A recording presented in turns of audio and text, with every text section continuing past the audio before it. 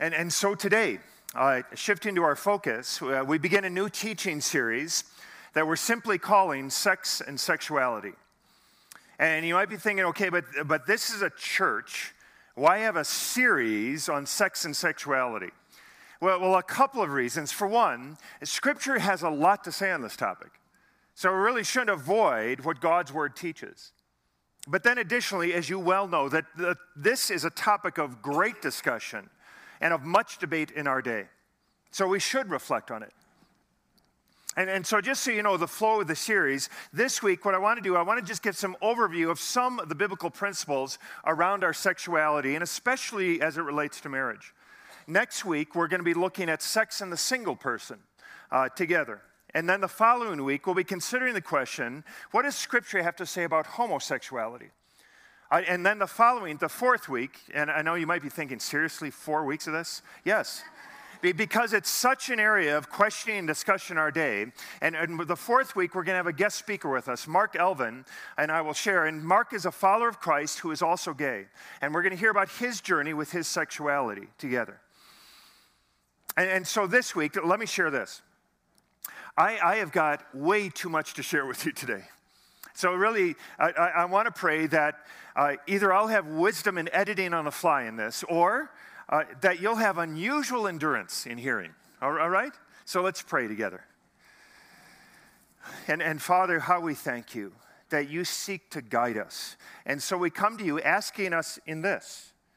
Both this week and weeks to come, would you lead us by your Spirit? And I pray you would guide me in what I cut or replace in this, Father, and you would guide my friends, truly, in giving us ears to hear what your Spirit is saying to us through your word. And we ask this, as your children before you, with the authority you've given us, in the name of Jesus. And all God's people say, amen. Today we're wading into a topic which presents us with some of the greatest confusion of almost any subject in our culture today. Human sexuality. I mean, just consider some of the realities of it. Facebook, for example, has 65 different settings for sexuality. Blog sites like Tumblr literally have hundreds. I mean, it's just a truism that our society has gone on in a rapid transformation in terms of sexual behavior. So as followers of Christ then, how do we evaluate these transformations in our understanding of sexuality and sex? And really, that's the question we're considering as we'll walk through these coming weeks. And I want you to know, this is really the overarching principle of this series. Each one of us comes to this series broken. Each one of us faces sexual challenges to one degree or another. So really, I want you to know the purpose of this series is not to focus on one or two groups who some might say are the really broken ones. If you're expecting that, I'll tell you, you're going to be disappointed, because we are all broken. Married, single, heterosexual, homosexual. I am fallen. Each one of us is fallen sexually. Each one of us has failed. Each one of us really needs to be led by the guidance God has given us in His Word. I need that. And you need that. So today, as we move into this series, what I'd like to do, I'd like to approach it by looking at 6 contemporary myths about sexuality that I think lead us away from life as God designed it to be for us. And with each myth, I want to consider what God's Word would then say about these perspectives. All right? So 6 myths we'll look at. And let's start off with the first myth, simply this. That in our day, that some believe that the Bible is out of touch with the sexual realities of our day. Now, it might not be expressed in exactly those terms, but I think that's a common idea. So when we each consider the question, what do I believe about sex? I mean, how will I express my sexuality and desires? What our tendency can tend to be then is to first ask the questions, well, what are my desires? What are my needs? What are my wants? We begin with ourselves. And I'll tell you, friends, that will inevitably lead to errant thinking and errant beliefs. In order to think rightly, in health, with the full beauty of how God formed you to live. The starting point as a follower of Christ for our understanding of life, of doctrine, of theology, how we should live, must always begin, can you guess? With God. It must begin with God. To put it in a term, we need to be theocentric, God-centered, even in our understanding of sex. So to that end, let's begin with the Word of God and turn to the book of Genesis. We'll start at the beginning. The book of Genesis, chapter 1, which we all know is a very good place to start, right? Genesis 1, and I'll pick it up in verse 26 as we read this together. And friends, remember, this is the Word of God. And it says, "And then God said, 'Let us make man in our image, after our likeness.' So God created man in his own image. In the image of God, he created him. Male and female, he created them. And God blessed them. And God said to them, his first commandment to humans, 'Be fruitful and multiply and fill the earth.'" Okay, now Genesis 2 actually gives a bit of an expanded telling of what took place. So look down at Genesis 2, and I'll read verse 18 and 24. Verse 18 says, "Then the Lord," this is after God formed the man. "Then the Lord God said, 'It's not good that the man should be alone. I will make a helper fit for him.' And so God brought the woman into being." Then verse 24, "Therefore a man shall leave his father and his mother, and shall hold fast to his wife, and they shall become one flesh." Now, you likely know there is so much we could dig into in these passages here, so much. And I know this as well. If this is going to be the longest point we focus on, and if I'm going to lose you today, it will likely be on this point. So I encourage you to focus with me, all right? And so we remember, okay, where do we need to start on this? Our starting point needs to be God. And we look at this, and God said, "Let us make man in our image." So we understandably ask, who is the us? Who is the our? Why is it in a plural form? And it reminds us of the reality that Scripture declares throughout this book that our God is a God who is eternally existent in beautiful, intimate, loving relationship. Now we use the word or term Trinity, a word that isn't in the Bible, but it's just a term that helps us summarize how the Bible describes one God existent in three persons, Father, Son, and Holy Spirit. So we ask the question, so why did this God create us? Was it because he was lonely? No, he had wonderful community. But get this then. Get this, our creation was the fruit of the wonderful relationship of the Trinity. To put it another way, you could say we were birthed out of that relationship. Isn't that a great picture? So look at how God formed us. Back to Genesis. It wasn't good that man was alone. He formed us male and female in marriage to be one flesh. Now remember this. This is before sin ever entered the picture. So this is a description of how God intended us to be even before sin, even before our fall. And so think of this. Remember that however God brought all creation in being, whatever means he used for that, he could have formed us in any way he wanted, right? I mean, there were no kind of rules or requirements for God. There was no creation handbook he needed to follow. He didn't have to create us with gender. He could have made us, really, an asexual species. And our reproduction could have been asexual, just as he allowed other species to develop to reproduce asexually. So why didn't he do that with us? And again, our starting point is, it's God. So why did God lead us into being, create us this way? Why did he create us not to be alone, but be in relationship with gender and sexuality to be one flesh in marriage? And God's word declares it's because God's desire and purpose that humanity would reflect and know the love, community, and intimacy in relationship that our God experiences eternally in the Trinity. Stunning, isn't it? In a picture? Let me make that a bit more tangible, all right? To this end.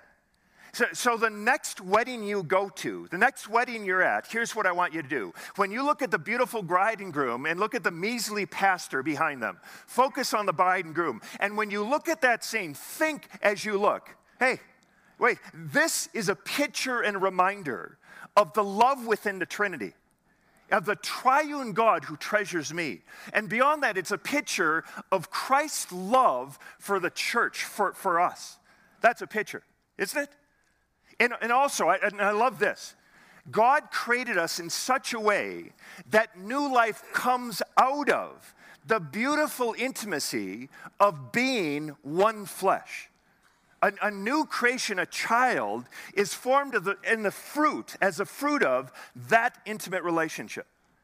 So picture it this way. So each birth of a child then, beyond being a gift, it is also a reminder, it's a picture of the truth that humanity, that we were first formed out of that beautiful intimate relationship that's present in the Trinity. I mean, the Trinity it's not a sexual union, but it's a loving, united relationship which we reflect. Is that not a picture? So we then take it and go, so what then is the biblical purpose, or what are the biblical purposes of sex? And we'd put it this way, just to summarize in some sense. For one, it's for marital unity. It's to bring the two into becoming one flesh. But beyond that, another purpose of sex is for marital procreation. Now, we read in Genesis 1, God's first command to humans, what was it? Yeah, multiply, fill the world. Think about this. God's first command to humans, I'm not trying to be trite about this, was essentially, okay, now start having a lot of sex. Really, right? For a particular purpose, so that you will multiply, bear children within marriage. So it's according to God's design that it takes the seed of a man and an egg of a woman to create life. So there's marital unity, there's marital procreation, and thirdly, there's marital pleasure. Now, if you're wondering about this, here's your assignment this week. Just read the book Song of Songs, all right? Now, in one sense, it's a picture of Christ's love for the church, but beyond that, it's also a picture of the wonder, the beauty of a loving sexual relationship in marriage. It's for pleasure. So, we would then say, in contrast to the myth then, I think the truth of Scripture says, hey, sex and sexuality, they were both God's idea. And in fact, say that phrase with me, would you? Sex and sexuality were both God's idea. And that's where we begin our understanding with God as a first foundation for us, all right? Okay, so let's move to a second myth. And the second myth we'll consider is just this, that sex is just a physical act. And really, it kind of links with what we just considered. But without question, I mean, when we come to God's Word gives us some encouragement about and regarding the enjoyment of the gift of sex in marriage. Again, read the Song of Songs, read Proverbs if you wonder about that. But also, Scripture also lays out some strong guidelines regarding our sexual behavior, which could prompt us understandably to ask, so why is it that God has such strong guidelines about sexual behavior? Really, why is our sexual behavior such a big deal to God? Why such strong, seemingly restrictive guidance? Now, we've just noted some of the reasons, but added to that, there's this. I think another of the core reasons for these guidelines in the Word of God is that the Bible teaches us that we humans are not just bodies. You know, listen to what the Apostle Paul wrote in his letter to the church in Corinth. In 1 Corinthians chapter 6, Paul is really laying out his primary basis for sexual purity. And this is what he says, 1 Corinthians 6, and I'll pick it up in verse 15. Paul wrote, "Do you not know that your bodies are members of Christ?" It's an interesting phrase, isn't it? What he's referring to is when we repent, when we turn to follow in faith Jesus, God's Word tells us we are mystically united with Christ. Far beyond just kind of getting a ticket to heaven. We are joined spiritually with Christ in some sense. And so, as we considered last week, we receive through faith in Jesus a new spirit. We get, you could say, a new life. So Paul goes on to say then in verse 15, shall I then take the members of Christ, and by that he's referring to our bodies, shall I take the members of Christ and make them members of a prostitute? Never. Or do you not know that he who is joined to a prostitute becomes one body with her? For as it is written, the two shall become one flesh. So Paul is saying here that this physical, this spiritual, this emotional union that happens when a husband and wife come together sexually as one flesh. He's saying that also happens when you join yourself sexually with anyone else. And so he continues in verse 17. But he who is joined to the Lord becomes one spirit with him. So therefore flee sexual immorality. Every other sin a person commits is outside the body, but the sexually immoral person sins against his own body. Okay, so the point Paul is making here is that we human beings, we're not just bodies. You and I are spiritual beings. We have souls. And your body and soul are deeply connected. And so whatever happens to our bodies can affect our souls, connects with our souls. So really consider this. Far from demeaning sex, Scripture says that sex is inevitably a spiritual experience. I mean, whether we acknowledge it or not, God just designed it that way. So you and I, we can't hold back our souls when we have a sexual relationship. So in contrast to that myth that we often hear, God's word would say this: sex is a physical, emotional, and spiritual union. Let's read that together. Sex is a physical, emotional, and spiritual union. So, in other words, don't fool yourself. You cannot say, you know what, I'm going to share my body with this person, but I won't share my soul until I get married. I mean, God's word is so strong in its guidance to us because God designed us so that when we give our bodies fully to another person, we unite our souls as well. And I'll tell you, I believe something inside us knows that reality. I think we do. And in fact, in reference to this passage we just read in 1 Corinthians, C.S. Lewis wrote this. Listen. The inventor of the human machine, we're speaking of God here, the inventor of the human machine was telling us that its two halves, the male and the female, were made to be combined together in pairs, not simply on the sexual level, but totally combined. The monstrosity of sexual intercourse outside of marriage is that those who indulge in it are trying to isolate one kind of union, the sexual union, from all other kinds of union which go along with it and make up the total union. So really, you could put it this way. You leave a little piece of your soul in that other person that can't be undone. I mean, you might as well try to take two rivers that have flowed into one and try to separate the water a mile downstream. Ain't happening. And that is why, according to the writers of the Scripture, sexual intimacy is to be reserved for a husband and wife in the bonds of marriage and in the context of this exclusive, permanent commitment to one another. And that's why we read these commands, these guidances from Scripture that at times are so strong, that say words like from Proverbs 6. It says this in verse 27, can a man scoop fire into his lap without being burned? So is he who sleeps with another man's wife. Whoever does so, what? Destroys himself. Or we read in 1 Corinthians 6, flee from sexual immorality, sprint from it. And we need to understand it's for our well-being, it's for our health, that God's word guides us in this way. Okay, this is a heavy topic, isn't it? Let's just breathe for a second. There we go. Okay, exhale. All right, let's move to the third myth in this. Sex is such a powerful drive, I can't control it. Now, my need for sex is just so overwhelming that I'm not really responsible for my behavior. I just can't help myself.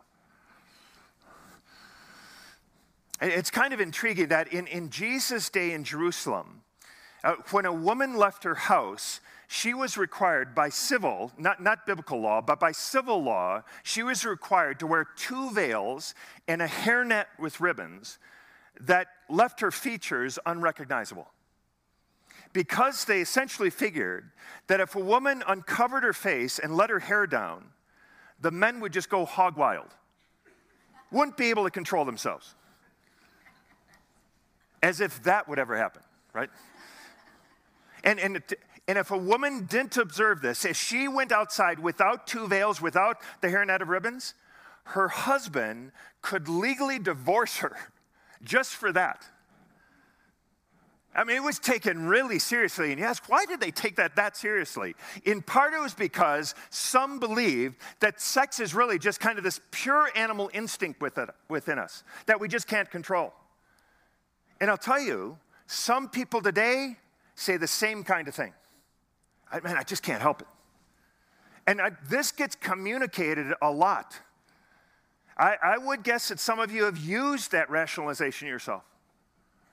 Some of you have heard it from another person as a way to try to break down your resistance. I mean, help me, man, this drive is too powerful, I just can't stop. And we need to remember that our sexual organs do not have ultimate control over us. They just don't. In fact, listen to these words again in 1 Corinthians, just a bit later on in chapter 10. Listen to what Paul wrote there. In fact, let's read this together. 1 Corinthians 10:13. Read it with me. No temptation has overtaken you that is not common to man. God is faithful, and he will not let you be tempted beyond your ability. But with the temptation, he will also provide the way of escape, that you may be able to endure it.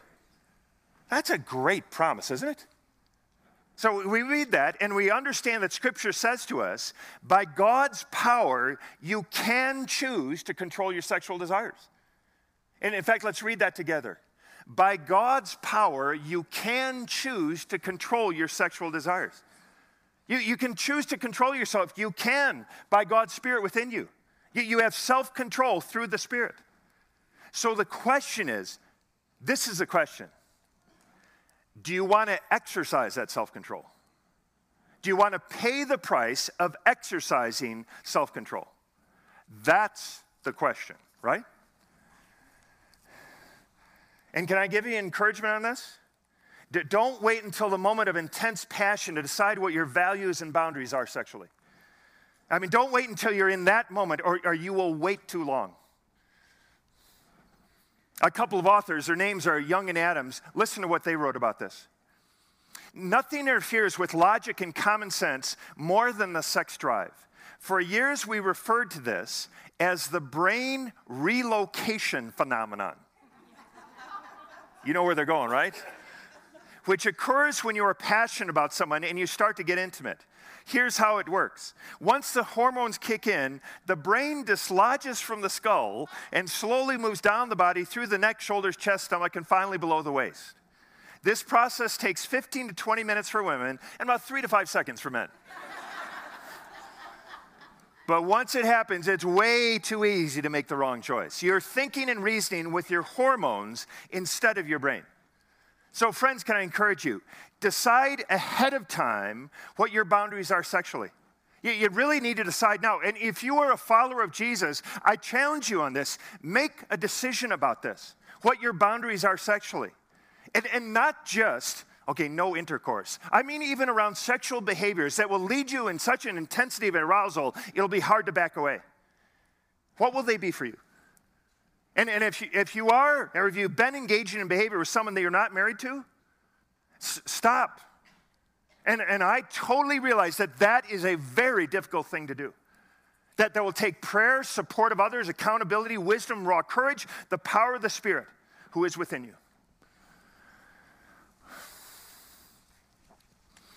And can I just add something on this? We know the challenge of remaining married for a long time, right? We know how challenging that is. There's another challenge that I think today may be even more daunting. And a lot of you face this one. I mean, many people in our church family are single, and they're seeking deeply to honor God in their sexuality. In a world where the pressure to not do that is just relentless. It is. And you might start feeling after a while, man, I must be crazy. Because the rest of the world is going almost in the opposite direction as fast as I can. And it takes so much work, so much prayer. I must be crazy to try to honor God in this. And we're going to be talking about this more next week, but I just want to say to you, really on behalf of the church, friends, you are not crazy. You are not. I mean, to seek to follow Christ with your body, with your choices, that is a noble thing. It is a thing that is pleasing to God. And I so hope that we are a church body where you feel safe, you feel honored, celebrated, embraced in this. And I really, again, just want to say to you on behalf of the body of Christ, you are wise and you are honoring God by waiting. You are. I mean, honest, speaking personally, there are few commitments that I am more thankful I held on to as a young man than to save myself sexually for my wife. Just as she did for me. So, you are not crazy. Okay, a fourth myth is simply this. Marriage naturally resolves all sexual challenges. Once I get married, it will kind of solve all of my sexual difficulties and desires. Once I get married, kind of it'll resolve everything. I very clearly remember when I was single. I mean, and I was single into my late 20s. And so I faced all the sexual struggles and with purity that you have when you're single. And I very clearly remember thinking, if I can just hang on until I'm married, when I get married, I'll be living on Libido Lane. You know? Every night will be this just unending fantasy land. It seems like you know where I'm going with this. Because then I got married. And I'll tell you this, there are times of just wonderful connectedness and intimacy. And then, as in any marriage, there are other times, right? And I think one of the great illusions is that this part of life, this dimension of life in marriage, should just kind of come naturally, just automatically. We haven't done a survey in a while. Let's do a survey, okay? Yeah, I know, what in the world is a question going to be? Good night. I'll make it innocuous, all right? Let's just, how many of you had a honeymoon where at least one significant detail did not go exactly the way you planned? Could you just raise your hand? Good. Me too. Same thing. And I'll tell you, it's not just the honeymoon, right? In that? There's this great myth that this dimension of a relationship just kind of somehow happens on its own. And I'll tell you this, some of you are married, and you really haven't talked about your sexual relationship for a long time. And really maybe this should just be a prompt to you today. You need to talk about this. Maybe just do a checkup on it together. And maybe something as you talk together, fairly simply go, boy, this is good we talked about it. Or maybe your physical relationship, it might involve issues that are quite complicated, that just can't be resolved in a single talk. And I encourage you to step beyond that. And maybe that's something you need to pray about. Maybe you need some counseling or assistance with, if we can help pastorally or guide you to a counselor. That's just good health in doing that. Some of you need to talk this weekend. Just sit down together and say, how are we doing sexually in our physical relationship? I mean, if you want an encouragement on this, listen to this. Listen what the Word of God says about this. Again, Paul in 1 Corinthians. Paul in 1 Corinthians 7, he's talking about married couples' sexual relationship. Listen to what he says. 1 Corinthians 7, verse 3. The husband should give to his wife her conjugal, marital rights, and likewise the wife to her husband. For the wife does not have authority over her own body, but the husband does. I mean, likewise, the husband does not have authority over his own body, but the wife does. Do not deprive one another, except perhaps by agreement for a limited time, that you may devote yourselves to prayer. But then come together again, speaking sexually, so that Satan may not tempt you because of your lack of self-control. I mean, these are amazing words. I mean, sexual fulfillment, you think about this. Sexual fulfillment within marriage, which God designed, is so important to God that he prompted Paul, being led by the Holy Spirit, to actually refer to it as conjugal rights. Now, that word rights in the Greek is actually translated elsewhere in Scripture as debts. conjugal debts. Now, the idea is not, okay, honey, it's payback time. Come on, give me the debt back. But no, rather it's this. Paul is saying, in marriage, with servant hearts, husbands and wives, you need to think about your body as belonging to your spouse. Is that countercultural? And even more so in this day when it was written. Because he says it's not just only the wife's body that belongs to the husband. He also said in that ancient day, husbands, your body belongs to your wife. That was unthinkable to say in those days. And let me just be really clear on this. I'm not talking about remaining in an abusive relationship in that way. And that's not what Paul is speaking of here either. But what Paul is saying is, don't let Satan get a foothold in your marriage by neglecting this area of your life. So maybe the first step for you in this area of your marriage, or a next step for you in this, is just beginning to talk about it. Again, doing a checkup to talk about your physical relationship. Sit down over coffee and go, how are we doing on this? And as you do, let me encourage you, just be aware, because it's good to remember there may be subtle differences in sexuality and sexual desires between husbands and wives. Have you noticed that? In fact, I'll tell you a story on this. There was a young boy in Sunday school class, and he came home from Sunday school, told his mother, the teacher taught us today from Genesis 1 how God made the first man and first woman. And he made man first, and the man was very lonely, didn't have anybody to talk to. So God put the man to sleep, and while he was asleep, God took out his brains and made a woman with him.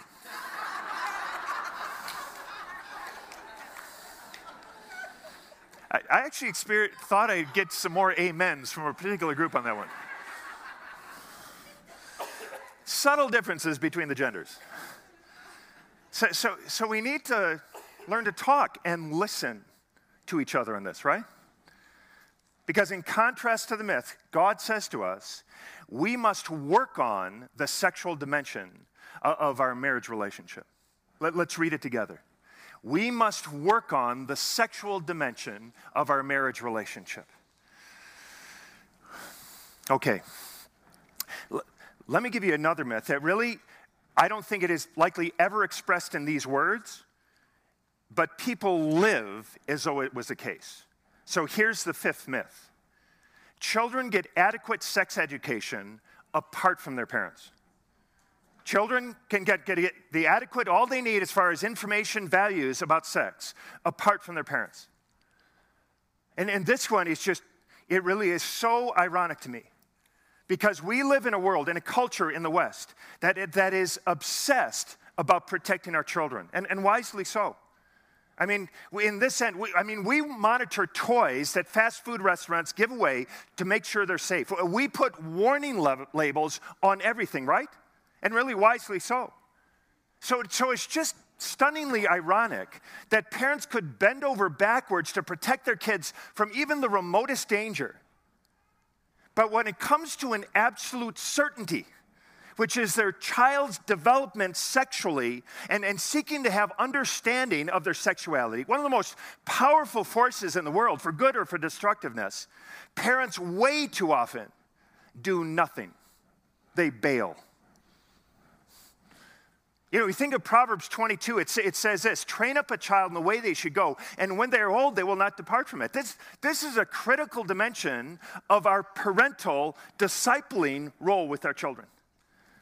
Why am I so sure this is an issue? Well, interesting, studies of Canadian adolescents consistently find that up to 3/4 of adolescents today state they have never talked about the sexual relationship or sex generally with their parents. 75% of adolescents have never had a conversation with their parents about sex. And so these children, think about this, their sex education is only what they hear from their friends or at school or what they see online or what they watch on TV, in movies or video games. So what do you think their values would be from that?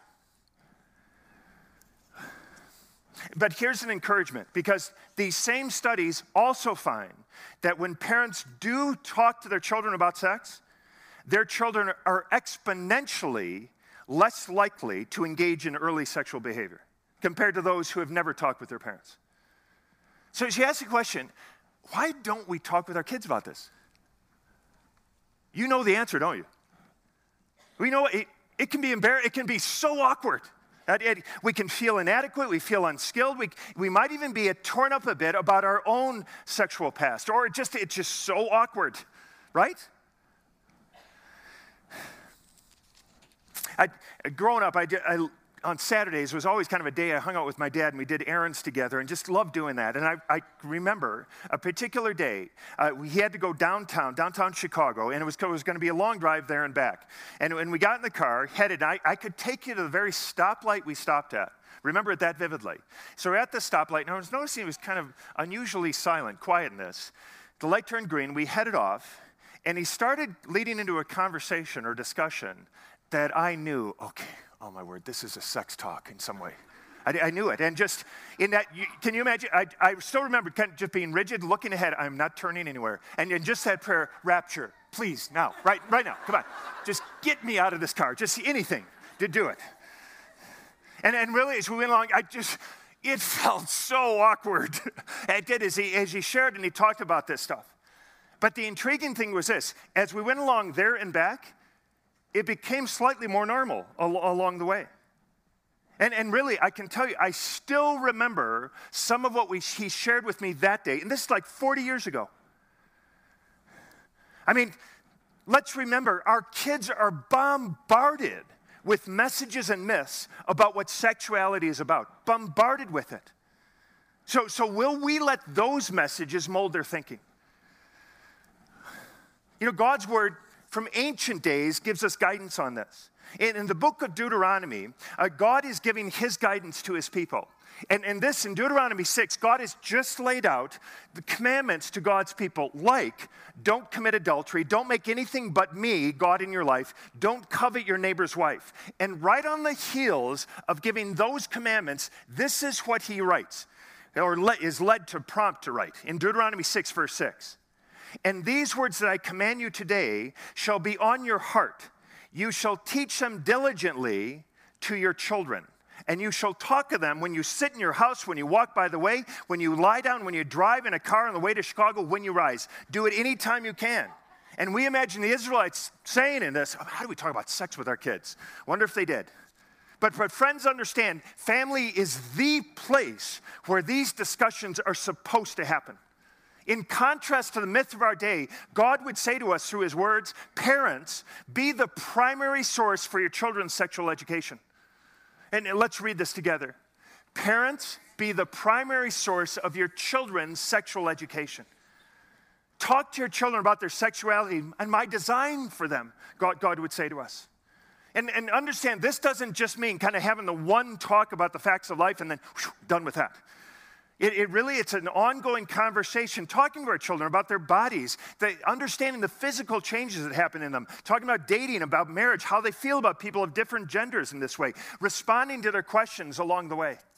The whole way with this. And so I just ask you, if you have children, how well do you think you're doing on this? And here's the great thing. We have great resources today for this. In fact, some of these are in our library, or family ministries can show them to you. In fact, this one series is by Stan and Brenna Jones. I encourage you to write down. It's the story of me. And it's actually 4 books that prompt you from the age, when your children are from 3 to the age of 14, that guide you in having these discussions with them. Because every one of us feels like, man, how do I do this? This book would guide you. Additionally, some books by Jim Burns. This one's Teaching Your Children Healthy Sexuality. You can get this at Amazon or ChristianBooks.com. And again, the library has some copies, or family ministries will let you browse through some of those, because we need these resources, right, to help us in this journey together. It's heavy, I know, but so important. All right, here's a final myth, all right? Myth number 6 is simply this, that sexual sin is unforgivable sin. It's in a special category, and God hates people who commit sexual sin. You'll never get over this guilt. And I'll tell you, that myth has been around a long time. And in fact, for some of you, you might even be thinking, man, why should I even change my behavior because I've already blown it? And remember what John wrote in his first epistle, in 1 John 1:9. He says these profound words. If we confess our sins, God is faithful and just to forgive us our sins and to cleanse us from what? All unrighteousness, all of it. I mean, the truth is that God says to us, God says, I want to forgive you and heal you from all sin. Amen? Read it with me. God says to us, I want to forgive you and heal you from all sin. Let's be clear on this.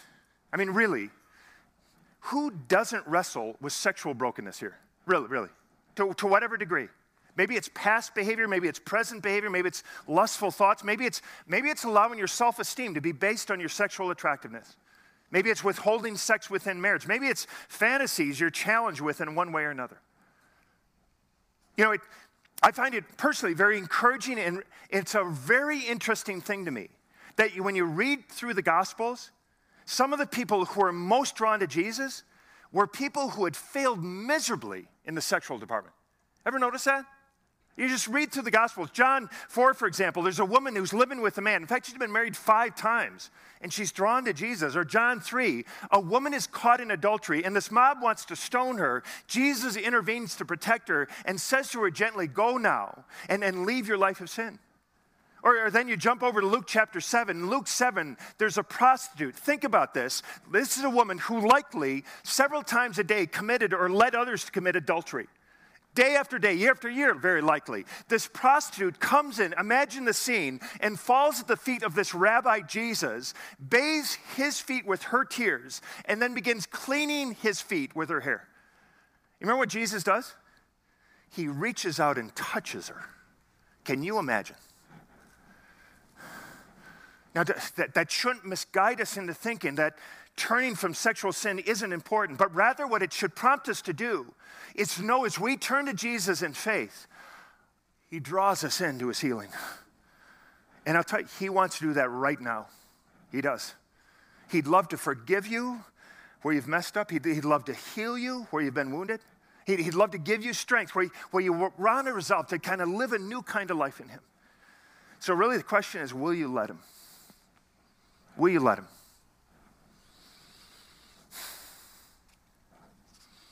Let me just close with this. As you read through the history of the church, in all the nations, you understand it's been common for Christians to be persecuted by their surrounding culture, as I'm sure you're aware. Now, we aren't used to that in North America, though, right? And you could almost say that for centuries, the cultural mores in North American culture have aligned quite strongly with biblical principles. And largely that's because our Western society here in North America is really based on Judeo-Christian principles. But really, in one area, with the radical shift in sexual perspectives, just as an example, this reality is changing for us. It is. There is a cost to following, to holding to trusting the teaching of God's word on sex and sexuality. And it is increasingly countercultural. And it reminds us that the heart of our Christian faith, there is a symbol. And the symbol of the Christian faith, it is not a warm blanket, is it? It is the cross. It's the cross. And so even in our sexuality, we come to the cross and remind ourselves Jesus Christ is our hope in all things. Amen? So let me lead us as we close in prayer. Will you pray with me? So, Father, as we have covered much, we pray, Father, that the way we live this life would be molded by you.